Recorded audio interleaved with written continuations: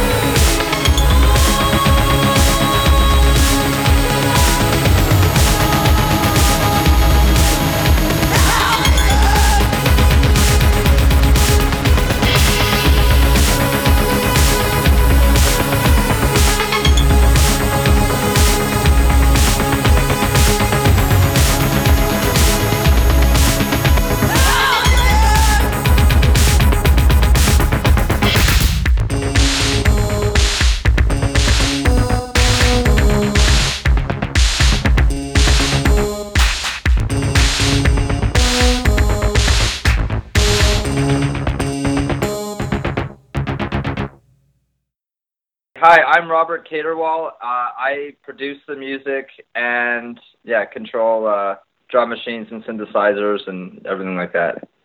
And I'm Jessie Digyon Wage. I do the vocals and I write the lyrics for the songs, and sometimes I sit down with Rob and have some input on the songs. Both of us started a band, like a synth punk band, in 2012 called Snit. And we put out 2 albums with that band. It was a 4-piece, and we did some tours to in America and California and to Texas, and we had a lot of fun with that band, but we had trouble with the reliability of practicing with 4 people and, having drummers we could count on and guitar players that would show up and this and that. We thought the most logical thing to do would be start a project between the 2 of us, and we live together so we can practice whenever we want, basically. And tour whenever we want. And tour whenever we want, yeah. So you guys just released your full-length album, Bury Me Here, through Negative Gain. Tell me about working on that album. It looked like you guys maybe self-released it at some point and then reworked some of the tracks to release it through Negative Gain? Most of the recordings from that album were recorded in 2015 and part of 2016. We released the album on a secret Bandcamp page in order to try and find somebody to put it out for us. When we found Negative Gain to put it out, we took that album down, and then we re-recorded some parts and re-recorded some vocals and added a few new songs, and then put the album together to release in 2018. So I really like how there's a segue track between each of the longer songs. Tell me how those develop and what the purpose they serve are to keep the album flowing. Well, I went to film school, and I always have been interested in filmmaking, and always liked the idea of formatting an album like a movie. I guess Jessie and I wanted the album to kind of be like a visual, visually interesting, and to your in your mind and to your ears.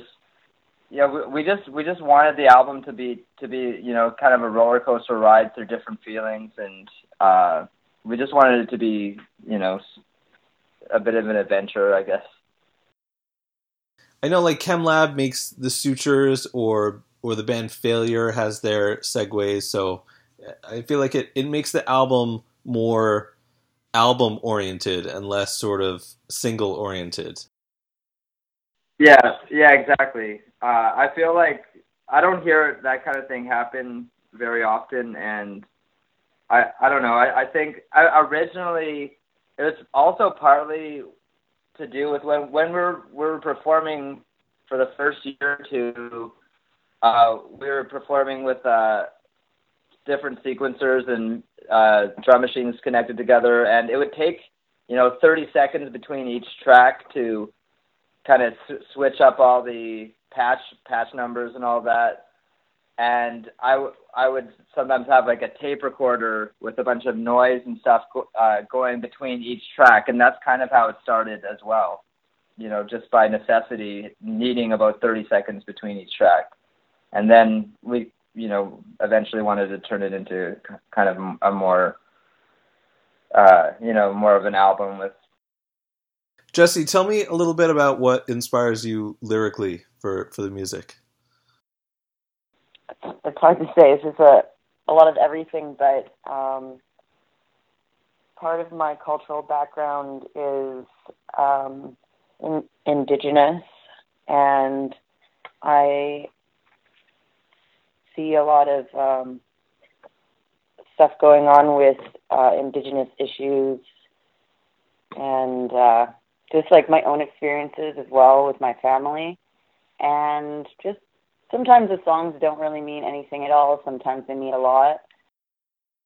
Just looking at the track listing, that something like Feline Toxoplasmosis sticks out because it makes me think of when my wife was pregnant, and that meant that I had to do the kitty litter every day.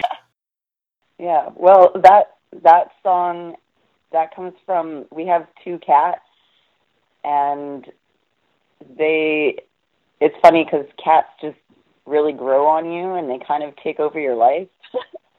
And you're not sure it's because you really like them or if they're like actually infecting you or something. Our cat just came around as soon as we started talking about it. And the other song, Naomi, is also kind of like a parallel between being a woman and being a cat, just half cat.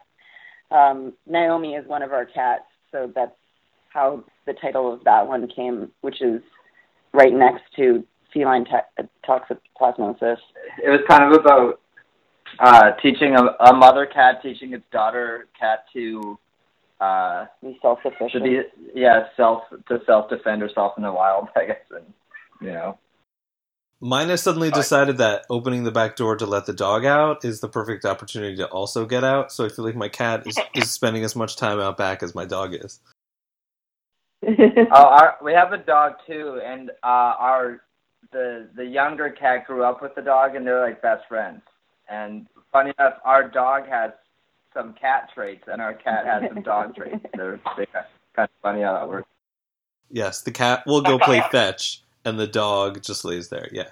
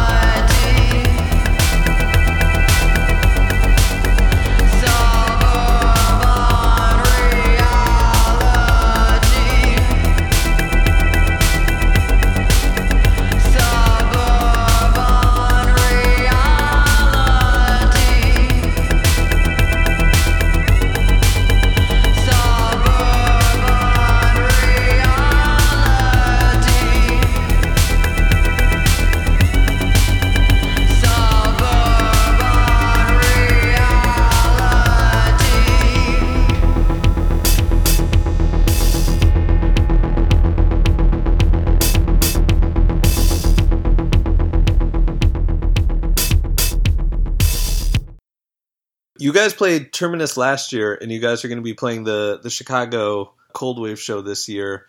It seems like these festivals seem to be growing in numbers and popularity every year. Tell me about the vibe of playing something like Terminus as opposed to, you know, a one-off show either locally or in whatever town you're in. These festivals, I really like them because everyone's really excited and passionate about a very specific sound. And even though, you know, a lot of like the dark wave music varies, there hasn't been like a huge outlet for this kind of thing for a long time, and it's really exciting to be able to be a part of that. And when all these people come together at once to see all of their favorite bands and discover new ones, it's really exciting. Like Terminus was really exciting for us because people who knew us or didn't know us were equally as excited to see what was going on. And I think the difference between the one-off shows, just the energy of the festivals is so much greater. Like any of the festivals we played, we're off to go play a festival in Calgary next week, and we're playing another. We have almost a festival every month, and we're like, that's just like the best case scenario for us. The one-off shows can be good, but Vancouver and some of the other West Coast cities kind of have a problem with people just standing arms crossed and not really getting into the music as much. I mean, I don't want to say that for every show, but when you go to a festival, everyone seems to be dancing and having a good time. And a lot of the one-off shows, I don't know, sometimes people have their guard up or people aren't really letting loose like they would at a 3-day music festival. And it's more exciting for us, for sure. I would say personally, you know, when I head to Cold Waves, I'm, you know, flying out, I'm away from my family. I have a lot more energy as opposed to, you know, trying to go out to a show on a Thursday night, trying to get the kids in bed, running out, and just barely being able to make it out. So. Yeah. I think that has a lot to do with it. Like sometimes, you know, a one-off show, people just walk in off the street, or, you know, people just come for one band and they won't be into the other bands. But for a festival, it seems like everyone's kind of letting their guard down and are just like there to have a good time. Yeah, and they want to discover new things too. Yeah, like they're more open to everything, I feel, which is awesome. So you mentioned you have a different festival coming up for the next few months. What else is on the calendar for you guys for the rest of the year? Next week on the next weekend we're playing a festival called Sled Island in Calgary, and that's kind of like a mini South by Southwest kind of thing where there's, you know, about a dozen venues running shows, and maybe more than a dozen. It's you know, it's about, let's say it's about maybe a fifth the size of South by Southwest, or maybe a third. It's pretty cool, and they have big bands. Yeah, they have a lot of things going on. Lots of small free shows, just like South by Southwest. Yeah, it's kind of Canada South by Southwest in a way. August, I have another project that's playing a music festival called a smaller music festival in Vancouver called Existential. And then September, we're going to be flying to Chicago. So every month, something interesting is on the calendar. I know your album just came out, but what about any upcoming new music? Jesse and I just went over. We did a recording session to record all the bed tracks for a new album. So we have about 6 songs on the go towards a second LP release. We're kind of in the stage where Jesse's writing the lyrics now, and I'm thinking of different lead parts. So we're definitely well on the way to the second album for Wire Spine. Yeah, we also have a song written that we performed that isn't on our album. Yeah, we do. We added one new song for the Cold Waves and whatever shows we're playing next. So yeah, we're slowly turning out some new material.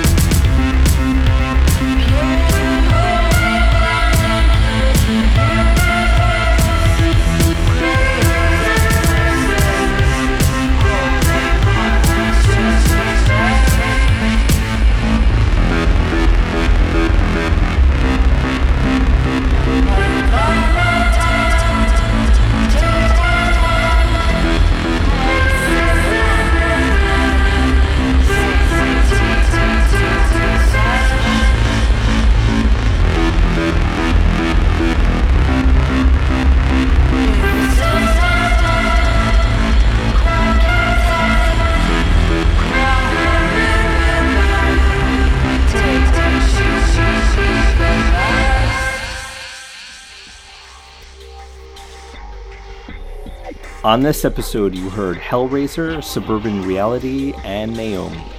Wirespine can be found at wirespine.bandcamp.com. Our opening music is Madmaker by Acumination. Our closing music is Messiah by Splinter Group. Subscribe to the show through Apple Podcasts, Google Play, or your favorite podcast app. Join us next week as we chat with Wands Dover from Blixaboy. Our closing segment each week is dedicated to the inspiration for Cold Waves, fallen Chicago musician, and soundman Jamie Duffy. Here's Jamie's mom, Pat Duffy, remembering a young Jamie getting into trouble. When we started out, we lived in a Section 8 apartment complex. They didn't have a very active playground. There were a couple of swings, I think, and maybe a slide. And that was about it. And so there was really nothing for kids to climb on. So Jamie, like all the other kids, wanted to climb stuff, so they kept trying to climb the antenna tower and the trees. And so the maintenance man brings Jamie over, and so he was sentenced to weeding the entire apartment complex. And there were 12 buildings. It's a hot summer's day, and it's in the 90s, and about, 2:30, Steve says, "We're done." And Jamie looked like a little tomato, and so did Steve. And I told Jamie, go wash up. And when, it's cool, you're going to go out later on this evening and finish up. And Steve said, no, we're done. And Jamie's like, and I go upstairs. And Steve, to his credit, he said, no, he's done. He's really done enough. The punishment fits the crime. Don't break him. He said, I see all these kids out here and how all the parents yell at them all the time and the kids don't listen. He said, you and Jamie are the only ones that, we know you have a good relationship. We never hear you yelling. These walls are paper thin and we hear nothing but laughter. And we hear the, Jamie, and yes, Mom. And then that's it. So years and years go by. Steve is no longer a maintenance man. Steve is now a LaPorte police officer. And Jamie is a dumbass 16-year-old kid. And he and his buddies are out playing stunt car driver. So Jamie's on the hood of one of his friend's car, and his friend is, gunning it, slamming on the brakes. Whoop, whoop, whoop, whoop, whoop. The flashing lights. Jamie Duffy, is that you on the hood of that car? And Jamie knows Steve's voice. He's like, yes, Officer Steve, it's me, head hanging down. And Jamie's, and, I can cite you guys, blah, blah, blah. They give him the whole talking to. And Jamie's, sitting there, and he goes, Jamie, I know that you were raised better than this. I know that your mother would not approve of this. Do you want me to tell your mother that? And Jamie's like, hell no, dear God, no, Officer Steve, please, no, I beg you, don't do that. And, of course, Steve started cracking up and let the kids all off with whooping because, Jamie was cute and funny.